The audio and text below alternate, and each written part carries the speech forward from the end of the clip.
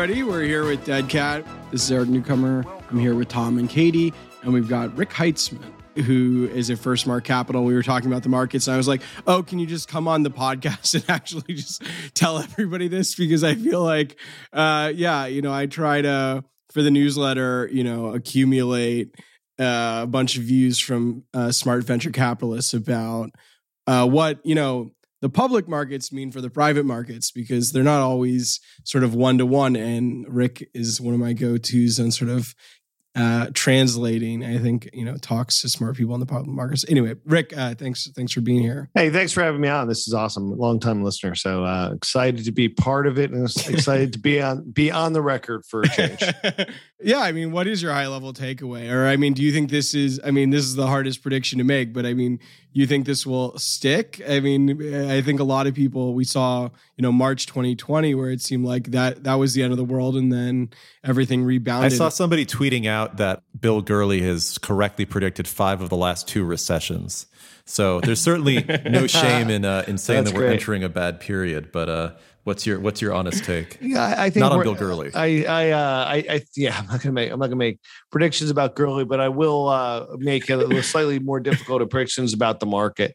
I think we've entered into a new normal. I'm not going to call the bottom because I think that's hard to do, and there's too many things at work here. But I think we've entered into a new period where capital's not free.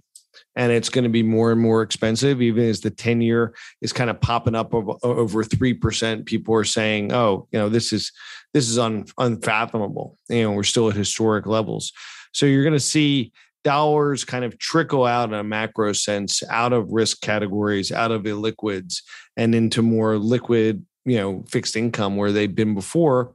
And that's just going to recalibrate the supply and demand for venture capital, and therefore make venture capital more expensive and more competitive for everyone. Could we maybe back up for a second here and just maybe set up for listeners, like from a macroeconomic standpoint or, a financial industry standpoint, what were the parameters and environment that kind of led towards the last 10, however many years of venture capital investments? What exactly were we working under that allowed for so much venture capital to enter the industry at what you say is, cheap money? So, compared to historic levels, when I was, in the 90s, when I was in college, they folks said, hey, you had to have 10% in cash, 60% in bonds, and 30% in equities, all equities, and a small portion of that could be illiquid equities.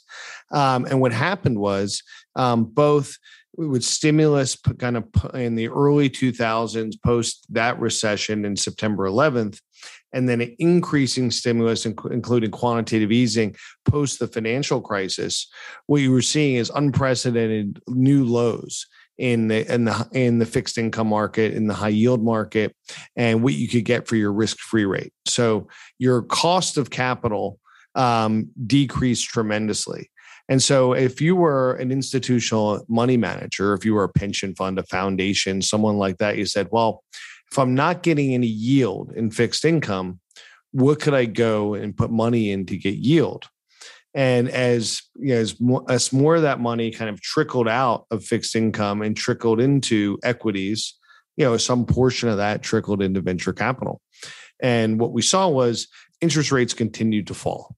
And that was kind of a self-fulfilling prophecy where, it culminated, in the early days of the pandemic, I think April or May of 2020, where, interest rates were effectively zero here and negative in large parts of the world, as correctly the Fed said, hey, we need to stimulate this and we need to figure out what's going to happen on the other side of this pandemic. We want to make sure the economy doesn't crumble as well as everything else going on.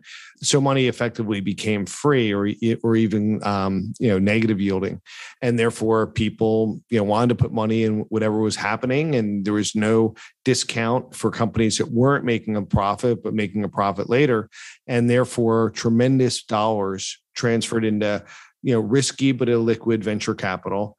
And the startup ecosystem on the whole. Dollars from where, by the way? Where did you see kind of a new class of investors during that period start to enter the investment or LP or whatever stage market? You're seeing it from everywhere. So, there were firms that were allocating more dollars into venture capital or private equity as a liquid, people call it alternatives, illiquids, VCPE, was showing better returns, right? Because you're seeing that same supply demand dynamic happening among the LP class, and you're seeing worse returns among fixed income. So with that, gradual transition, and that's a self-fulfilling prophecy, right? The more money you put into a small asset class, the more that asset class is going to grow and the more it'll create yields. Therefore, as interest rates are falling on the fixed income side and returns are growing on the venture capital private equity side, it increases that transition or increases the velocity of that transition. Right. To dumb this down even more, I mean, interest rates were low. People loved risky companies. What produces the best risky high growth companies? Venture capital. People flooded in to the private markets.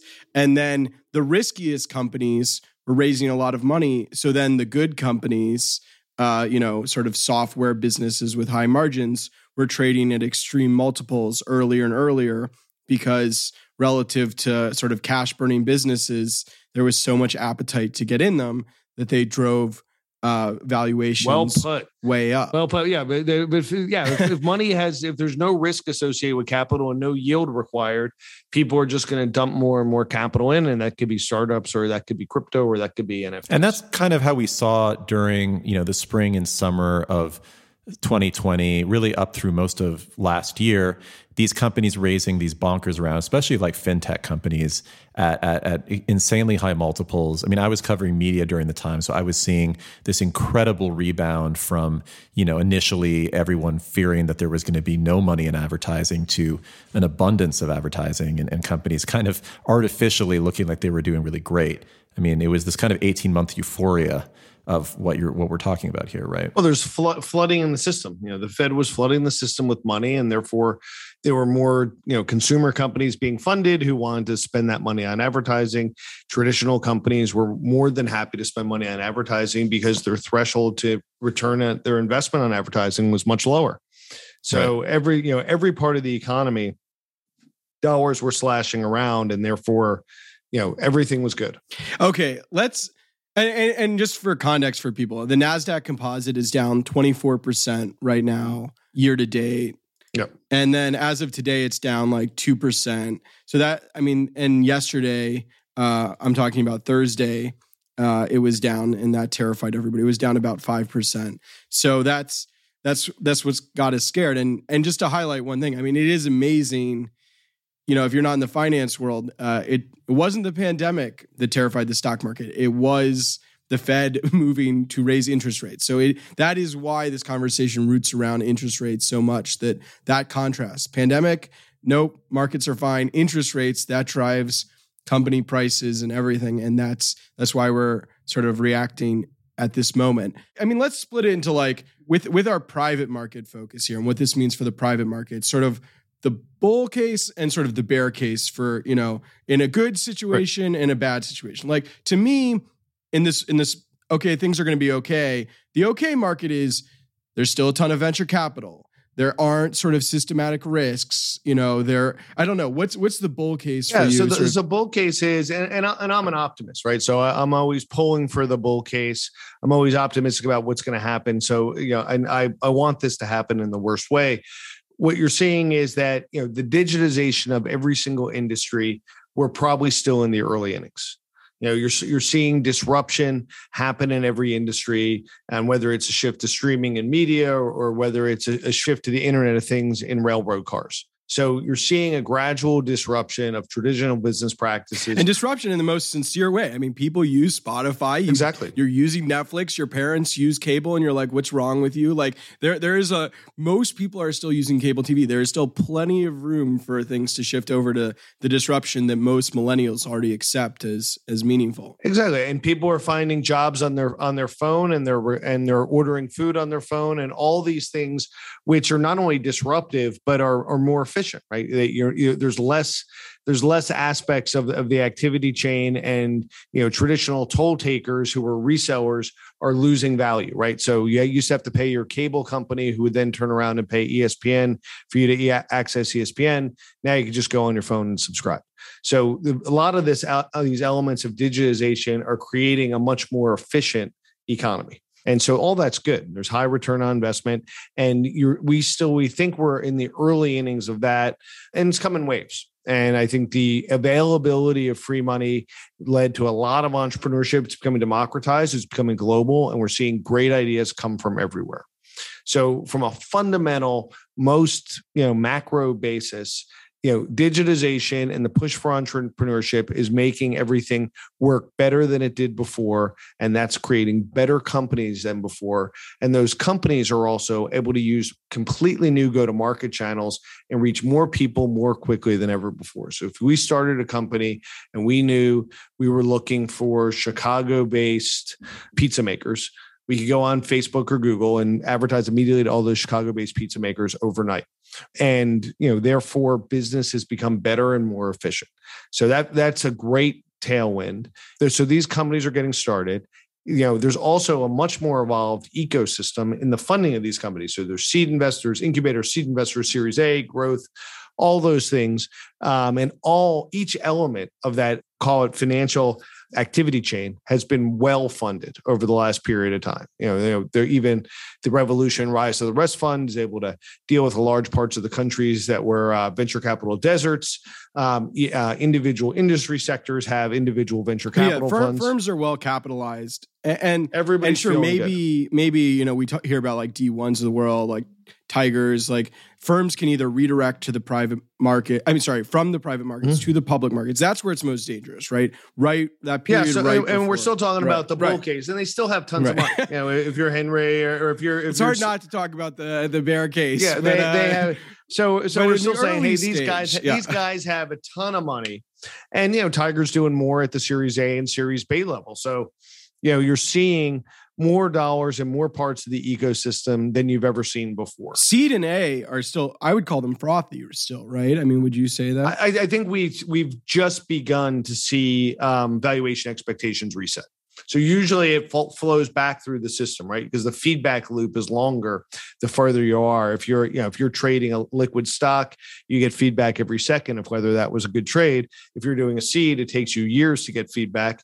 And therefore, this adjustment takes longer to get feedback into your cycle and decision making. So we're seeing the reset on pricing happen at the Series A now, and it'll probably happen in the seed and Series A over the next quarter. But overall, the ecosystem from a very macro perspective is great. Companies are creating value. These companies are also more profitable sooner than ever before, as there's a bunch of tools become capital efficient, and it's a well-funded activity chain to get companies from idea to the public markets in a relatively efficient way. That's the bull case. So going to the bear case, there's more companies than ever before, and there's going to be a lot less capital.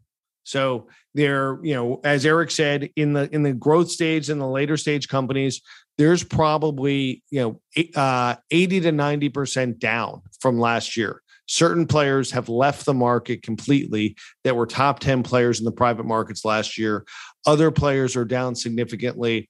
This is the third longest time without a tech IPO this century. I didn't know that. After the early aughts and after the global financial crisis. And the big IPOs, Coinbase, Robinhood of 2021 are looking terrible. So they're looking to, and there's a hangover. So the people who bought the IPOs last year, which also because of their crossover funds tended invested heavily in the privates last year, are saying, wow, the things I took out last year, I wasn't as smart as I thought. These things are down 70% on average. And the things I invested in last year, thinking they were going public this year, I'm neither getting liquidity nor a valuation pop. I'm going to take a second and figure out where this market really is. So I'm just going to sit. I'm going to sit and wait because it doesn't feel like I'm missing out on anything. As as everybody else is sitting out of the market, I can invest in anything I want, including these IPOs of last year that are on sale. So the late stage market is completely on pause, with very few deals getting done. So just to make that specific, if I'm a big investor and I'm looking at Snowflake and Databricks, Snowflake is liquid. Yep. I can exit it. It's been marked down. Databricks is, presumably still valued at whatever it was in August, of last year. And so are you really going to do a big growth round? Now, obviously fundamentals, how the company is actually performing matters. So there will be cases where people still invest in the private company, but you have to overcome sort of a huge, the fact that you've really been marked down without that ever getting. Yeah, and you've seen a flip. I mean, for the first time in my career, going back 20, 25 years, last year, there was a private company premium, meaning that people were willing to pay a premium multiple to get into private companies, where historically there was always a private company discount for, as you said, Eric, liquidity. Right. So, you're able to, if you buy Snowflake today and then decide tomorrow you don't want to be in data infrastructure software companies, you could sell it. If you bought Databricks, if you let around at Databricks today, you're in that for a couple of years until they go public. And even after they go public, because there's a lockup and everything else. And with so much uncertainty, everything from a shooting war to a resurgent pandemic to political crosswinds, do you really want to say, I'm going to lock up my capital for a year or two? And most people are saying no, for all those reasons. To me, the big question on the bear case, and this is sort of moving into Tom's world now, is whether there will be a company that really like blows up, or like particularly, even if they don't blow up, if there will be our expectations for what a company like Uber or Instacart, we saw Lyft drop by a third after earnings. Mm-hmm. This so-called O2O, online to offline market, those companies have existed fully in this sort of bullish period, and we really have no understanding of what the true pricing of this industry is. And seemingly overnight. I think that was what was kind of incredible about it is, watching. Yes. Yeah, it was the fourth quarter of last year or overnight. Everything changed. And, you saw it as part of the budgeting process last year. And, entrepreneurs were whipsawed. You said 30 days ago, the three most important things were growth, growth, and growth. Now you're saying the three most important things are profitability, unit economics, and long-term sustainable business model. And if I'm trying to create a budget, oftentimes those are going in different directions. And therefore I might need a new team, a new thought process, everything. And, it's easy for an investor like me to sit there and just cross things off on a piece of paper and rewrite my top three goals. But to operationally change that is awful. Right. I mean, it's almost like that cartoonish depiction of Wall Street traders where, like, in one sense, you see them all saying, like, buy, buy, buy. And they're running around with the papers. And then, like, the color changes on the monitor. And they're like, sell, sell, sell. And they don't really understand, fully what happened to them. I mean, it was fascinating. I covered the earnings for Uber, Lyft, and DoorDash in the last week. And it was very interesting seeing the way that the media tried to explain what had happened. Because, they would say, oh, Lyft, dire earnings report, bombshell embarrassment and it was just like, no, it was actually pretty good. They beat their numbers. The thing that really killed them was the fact that they're going to be investing more in driver growth, which seemed to be great news last year when they were doing it. And then hilariously, Uber decides to move up their earnings pre-market to kind of circumvent what they assume, was a very specific Lyft disease. Because they're like, well, they're bad, but we have great earnings. And I think that's the first time since the financial crisis. Right. I saw somebody invoke Lehman Brothers, right? Did the banks move up? Yes, that was exactly it. After Lehman Brothers collapse, every bank had to rush to the street to tell them, I'm not dead yet. Right, yeah. And I had people from Uber, I can include this, people from Uber were kind of spitting to me, being like, oh, Lyft really missed the memo on how to run a profitable company. Yes. And, that clearly was and then they decided to move up their earnings. Uber does their things, drops 7 or 8%, actually drops 10%. Immediately upon market open. And then DoorDash, which actually has a very strong quarter. I thought a lot of their fundamentals looked great. They have good growth. They have better EBITDA than Uber Eats even. They're down 16% right now. And it must just be maddening inside these companies as they kind of optimize for a very specific style of projection and signaling to the street to suddenly be told everything that you've done is wrong. Yes. And to operationalize that probably takes a year of rethinking about that. And they're hitting the expectations they set out, but someone moved the goalpost. Well, when you say that somebody moved the goalpost, how much of a recognition is there that the goalpost is being moved outside of the valley and outside of the industry by things like the Federal Reserve? And how much recognition is there that the reason those metrics could have been important and that people could have focused on those things is because the market was willing to both take the risk and pay for them? And when I say the market, I mean the broader market as influenced by fixed income, commercial real estate. I mean, so when we keep saying somebody moved the goalpost, it's actually not like an unknown somebody. Yeah, well, it's probably public market investors, right? And I think that's the key linchpin that they said, hey, I'm unwilling in a rising rate environment. I'm unwilling to fund losses in the long term. So I need to see some definitive point where you're going to be profitable, and I need to see what this business looks like in a run rate. And companies who didn't respond to that got crushed. And then private crossover investors or growth investors said, hey, look, they're crushing people who aren't focused on profitability. We're never going to be able to get our company public unless we're profitable. Then they go back to the board and say, hey, rest of the board, did you see these companies got crushed that focused on growth? And the rest of the board says, yes, profits. And meanwhile, the CEO Yes. said that's the same guy who said growth. What do you want growth, from me? 60 days ago. Yes. But I just mean from the outside, it looked, like I said, I don't cover the industry, but just from outside of the industry, it actually looked pretty logical to me. I mean, when you look at all these other points, Eric had this great newsletter looking at all of the times when people said the bear market's going to happen. And the one thing that wasn't really happening in those other supposed inflection points is the rate environment was not changing. And so I think it was basically almost in tandem with this stock slaughter. You saw the Federal Reserve come out and say, not just that they were raising rates, but they were immediately starting to not raise rates, but to take some of the other measures off the table that weren't rate raises that had artificially had the impact of keeping it it speaks slow. to the era that I've learned business in, that I don't even know what the opposite of quantitative easing is called. It's tightening. It's like, I only know quantitative easing. tightening. Like, what's the opposite of it? So many things were implemented post-financial crisis and then post-pandemic and post, whatever you want. It wasn't just rates going up and down, right? It was buying back your own paper. It was, it was just all these sorts of market manipulations. It's like people like Eric going to Rick being like, explain to me the time of tightening. Well, you've never seen it. Well, the other thing times? is no one's ever seen this before, right? We haven't seen this since when? 2010? Well, no, quantitative tightening, I don't think we've ever seen, right? Because I think that there was quantitative easing. Quantitative easing was created during the financial crisis. Absolutely. To help the banks. And they said, the problem is like a lot of things, some's good, more is better. Oh, that thing we used in the financial crisis, we could use that again in the pandemic. And if we use some of that before, let's just lather that on everywhere.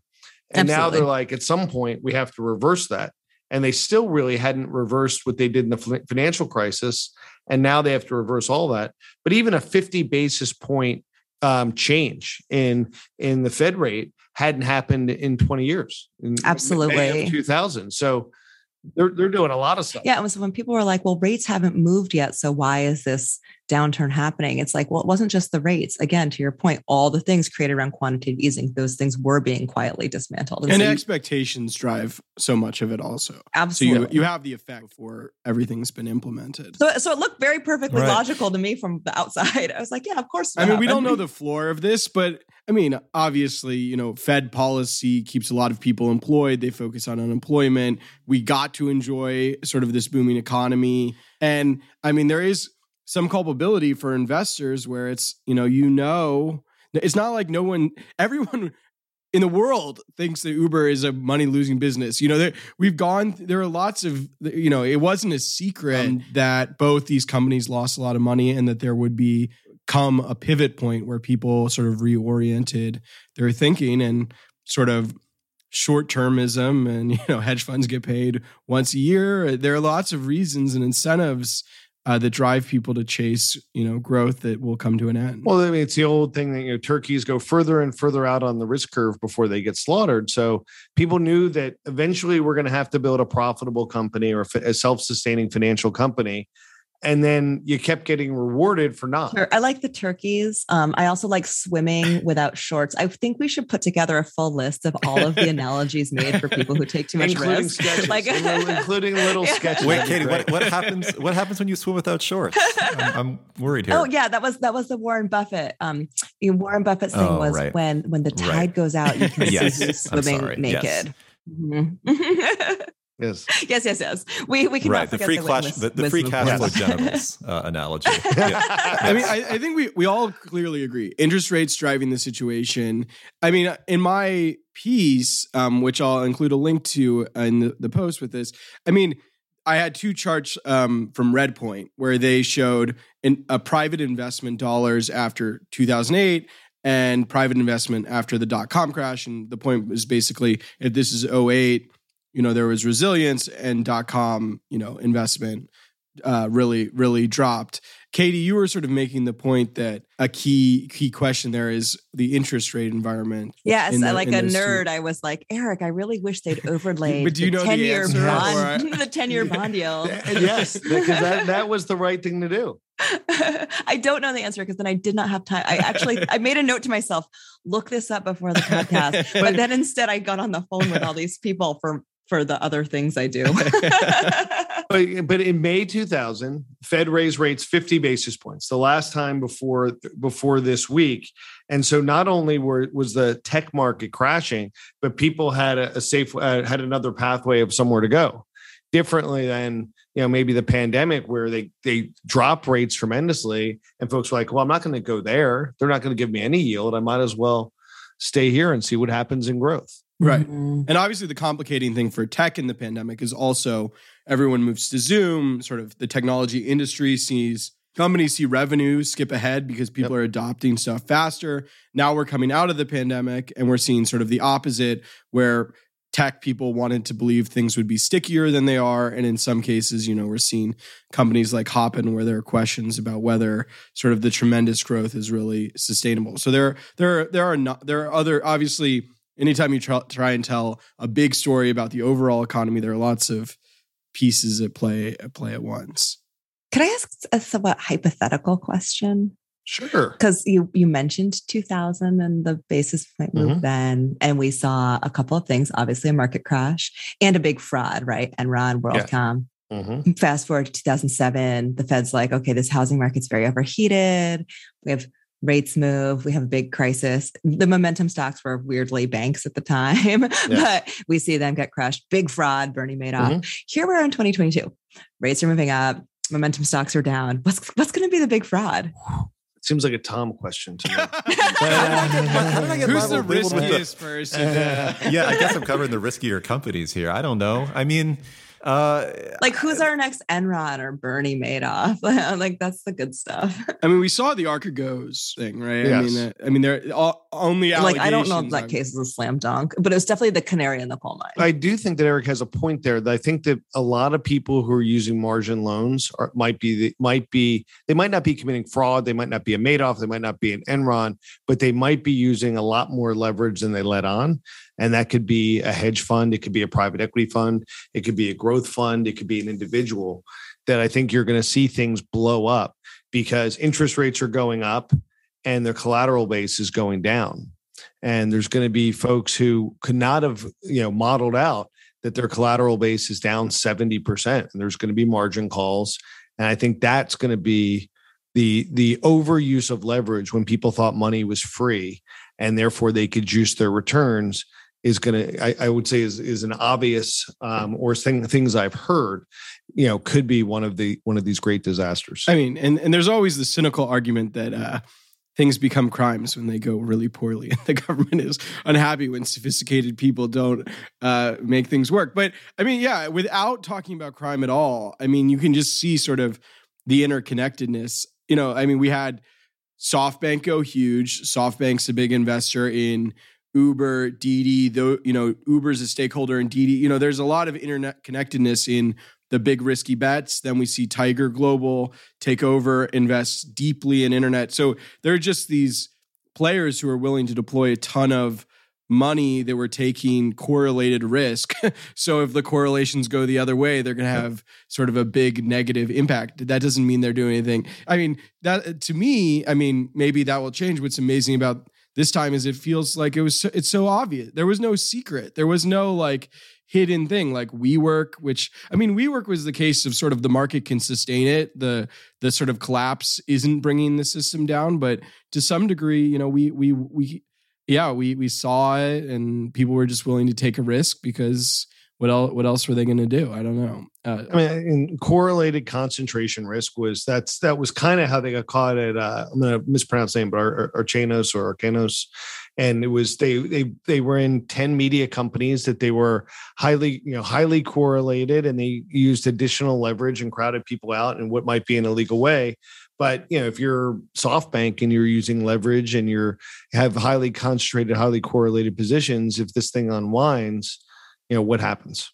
It's interesting to me also the foreclosure of the IPO and the effect that that's going to have on a lot of these companies too, right? Because, we saw the whole SPAC craze from a couple of years ago being the quick way for a lot of these companies to go public. And honestly, it probably good that the SPAC window is entirely closed now during this period, because things could have been truly disastrous if you had a lot of companies sort of immediately going public and getting crushed by the new expectations of what a company is. But I'm also interested in a lot of these venture debt rounds that companies have been doing, these sort of like bridge to IPO rounds. Like we saw GoPuff do one earlier this year. Vice has this kind of onerous, this is a slightly different situation, but this very onerous relationship with TPG where they, gave them what's akin to like some sort of a convertible debt round. Vice is in a really tough spot right now.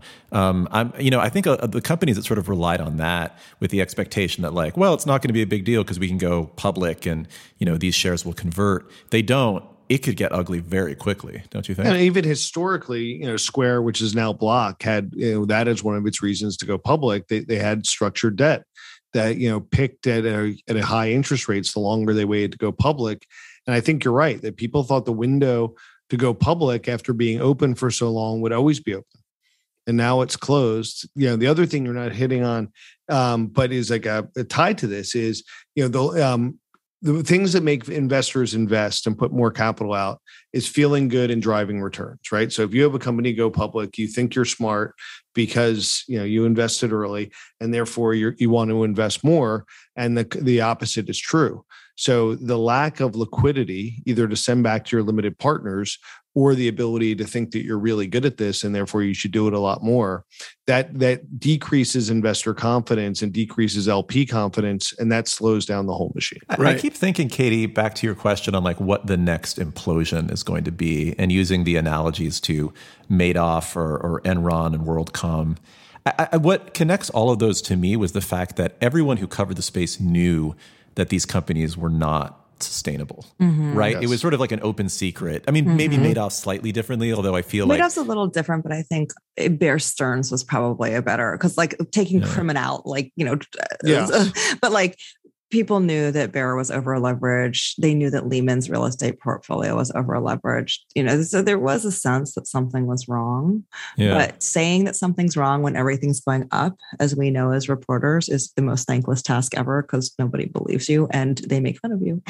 Right. So like my guess is that it's going to be a company or a group of companies that we all sort of knew were not sustainable, that we all could tell as they were raising money in more and more leveraged ways was a possible, like it had a clock ticking next to them. But because things getting pushed further and further out during quantitative easing and this easy access to capital, no one really was concerned about it. But when it dies, when it implodes, when it becomes, the next whatever WorldCom, it will have been so obvious to all of us. Yeah. And we will be embarrassed that was not the stories that we've been writing for the last couple of years. A theme of a lot of my coverage and what I was trying to show in the piece yesterday is that these companies got so big, people made so much money, they exited, like they got away. It's just like the money has been made. And I'm just, what's my point? Like, I guess in the case where Uber, like say Uber is the test case, or, I think Uber could be, like a $5 billion company instead of a $50 billion company today. That doesn't mean it goes bankrupt or anything. But like, if that would be the case, I think there'll all be these people who will be like, I knew it. Uber was like a crock the whole time. But it's like, but you didn't know that people would make a whole fortune. I mean, how long do companies stay humongous, valuable companies? Do you understand the point I'm making? Like, well, I mean, I guess in bull markets, the rule of thumb was always in the last 18 months of a 10-year bull market, most of the money is made. So that's why people are always afraid to get off the treadmill. Right. You guys were an investor in Postmates, right? We were. So are you happy right now? $3 billion sale. It's an interesting, I mean, somebody was making the point on a totally different company, Slack. The Slack sale is looking great now. There are these sales where it's like, a lot of things last year, software companies were selling at 50 times revenue. You feel really good about that. I mean, we in Postmates, we sold to Uber, so we got Uber stock. So we were able to ride that up and then pick our exit point. So that was quite nice. But I would say that you're right. The companies where you talk to people outside of our echo chamber and they're like, I don't understand how I could get a bar of soap delivered to me cheaper than going to Walgreens or CVS by a guy who's going to drive here in 15 minutes. And then you explain what you do for a living and they're like, okay. But like, I think magical thinking. Yes. Well, there's a venture capitalist who's paying for the other $2. But I think I would say these quick delivery guys who I'm in New York and that are all over the streets of New York, the jokers, the getters, all those things are going to be like, we saw Cosmo, we saw it didn't work. And then we just did the same thing with another $10 billion. Yeah. I mean, that's been sort of like the core of every story that the mainstream pubs write about them. It's like, yes, all of these companies were embarrassments during the early .com era, but this time it's different. Yes. Why? We saw this movie. Everybody died at the end, and now we're wondering why in the sequel we think there's going to be a happy ending. This time, venture capital firms have more access to liquidity for longer periods of time than they had before, so that's very helpful. No, and to the point, there's people who made money at WeWork. They rode that up and said, well, Adam's a genius, and people made money there, and therefore it's fine. Or people made money in some of the ride sharing things, and then we're going to see how much if you have to pay somebody to go get that bar of soap for you, someone has to pay for that, or it's not going to work. Right. And I guess it gets down to the intrinsic value of the service, right? If this truly is something that a broad number of people want to do at an elevated price point, then it's a good thing. Then I think there actually is some larger value to it. If it's just purely about it being cheap, and the second the price goes up, you are basically not interested in it, then it wasn't a great service to begin with. It was just free money, essentially, or a free service. I think that's kind of the perfect storm here too, right? Seeing at a moment where the price for the bar of soap has to hit $14 or whatever, and the consumer's willingness to pay $14 go down at literally the same moment when consumers might have been happy to do it 5 years ago. Like that, seeing that those two trends come together, I find really fascinating. The funny thing we haven't talked about is crypto, which in venture world has been sort of the thing that's still doing well. Crypto funds have been raising. There's been a lot of money made. Bitcoin is down. I think it's 20+% so far this year. But yeah, it's funny that I don't know. Right now, people don't know whether there's a totally different world where we say crypto. Well, that tends to be the last place to go, right? Because that tends to be the first people you tend to evacuate the tactical things, right? So you're able to say, software as a service. We know how this stacks up. We know how revenue grows, and therefore I could pencil out a way to this type of exit in that period of time. And if everybody re-rates, we know what someone's paying for it. The things that are completely asymmetric, like crypto, where you can't pencil out what you think that crypto is going to be worth or what NFT is going to be worth. People are still willing to take asymmetric risks on because no one could pencil out that they're wrong.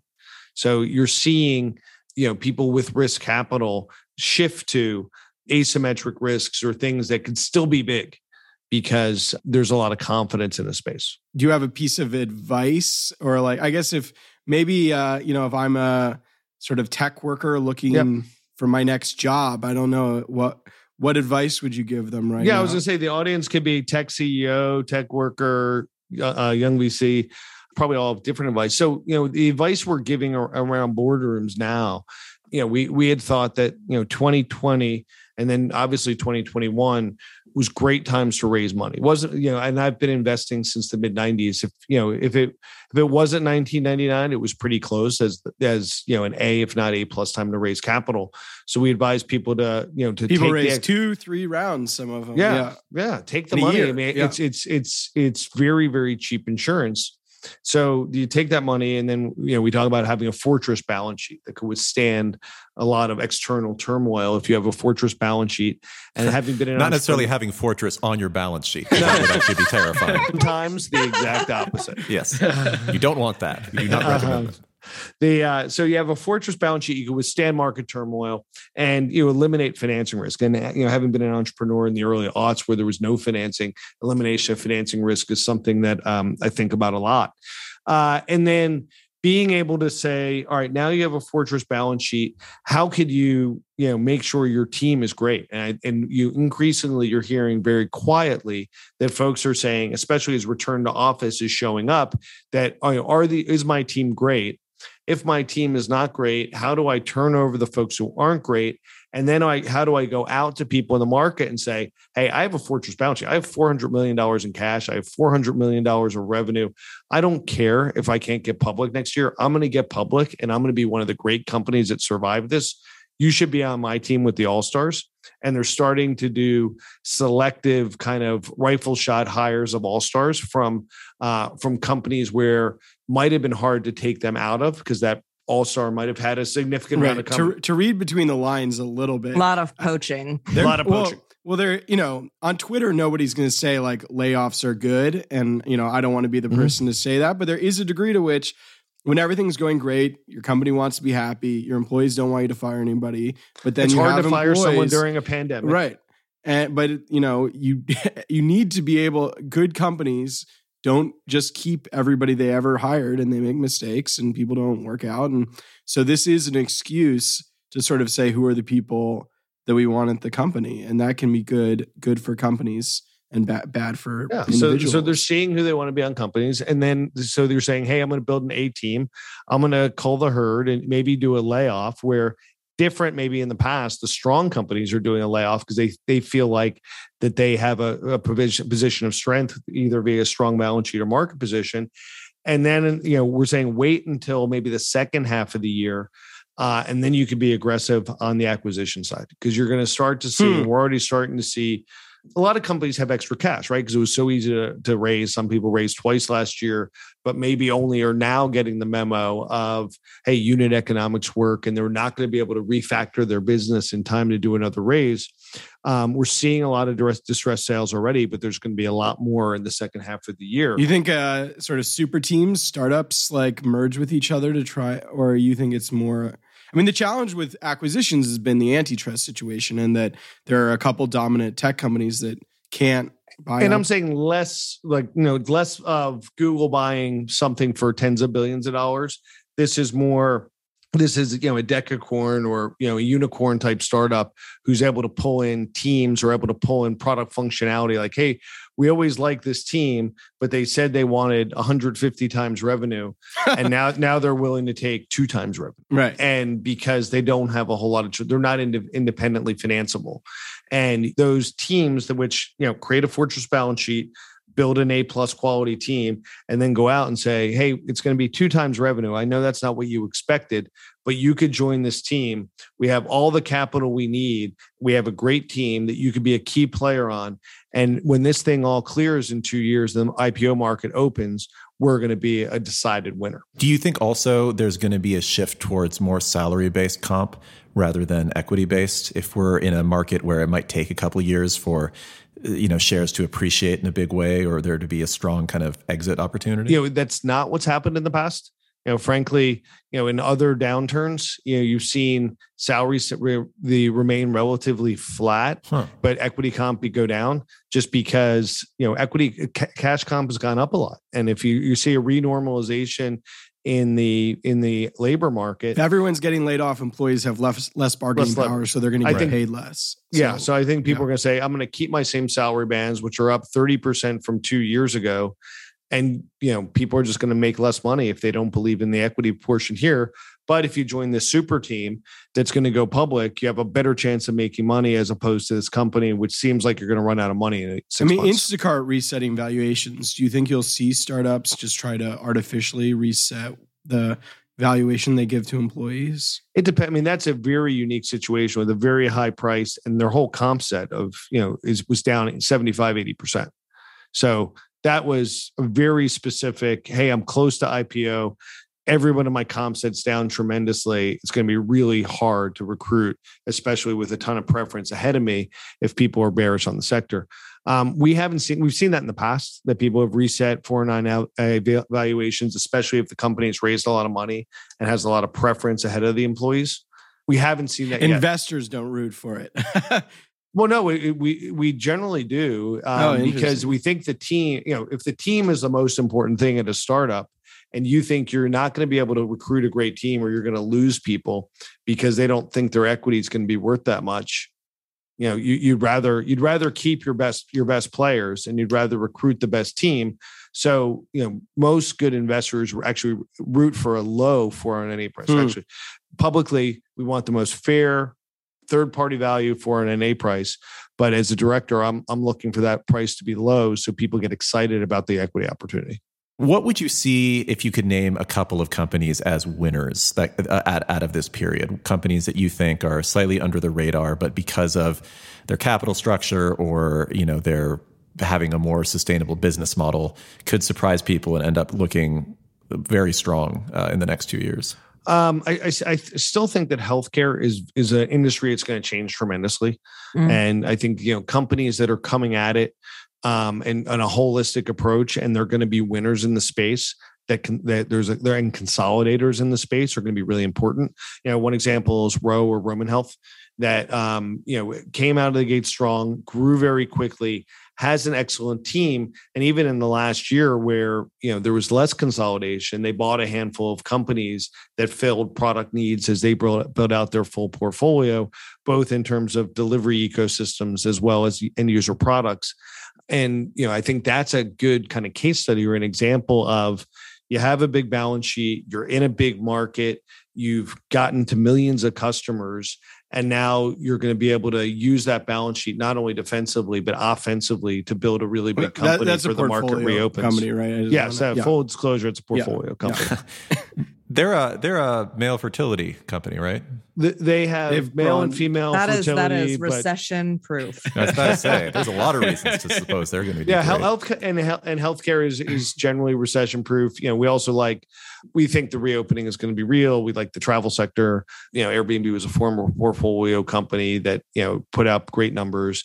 Everything around travel, as consumer shifts from people traditionally 70% of consumer spending is on services, and that could be restaurants or travel or whatever it is. 30% is on hard goods or home. That shifted during the pandemic, and I think there's a lot of pent up demand for that to shift back. So we believe in restaurants reopening, travel reopening, et cetera, et cetera. Nice. I like that. It's sort of like digital, telemedicine, but also travel. So it's like seeing people remotely and also actually going to places. Yeah, I think there's going to be a mix. I think some of the IRL is obviously coming back, and that's great. And but I think we'll all still have Zoom accounts forever. Rick, thanks so much for coming on. We really appreciate it. Awesome seeing everybody. Thank you for having me. Thank you.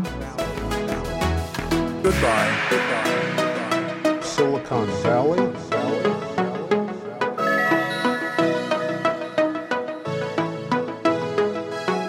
Goodbye.